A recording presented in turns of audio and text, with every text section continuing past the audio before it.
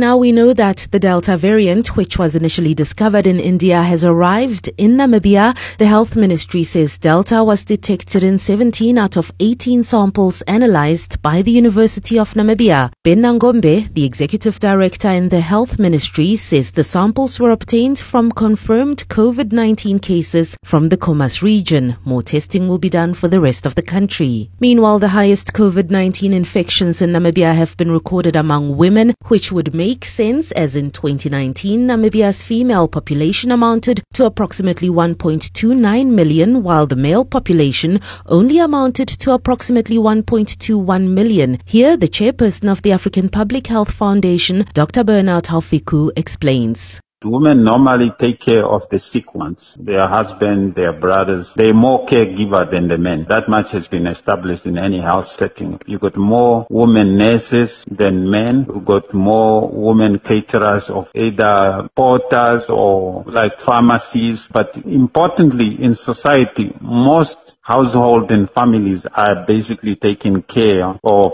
by women. And all this factor may be actually playing a role in women getting more infected.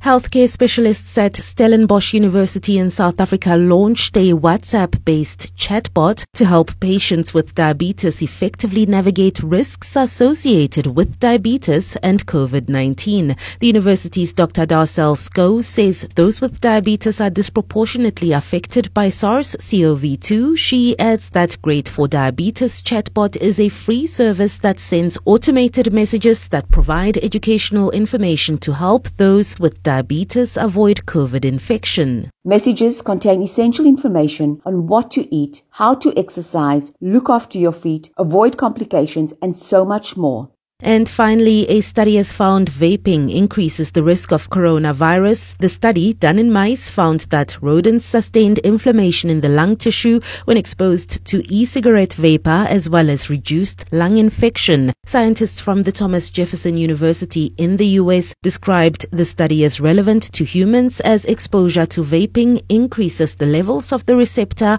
on cell surfaces that the coronavirus uses to invade.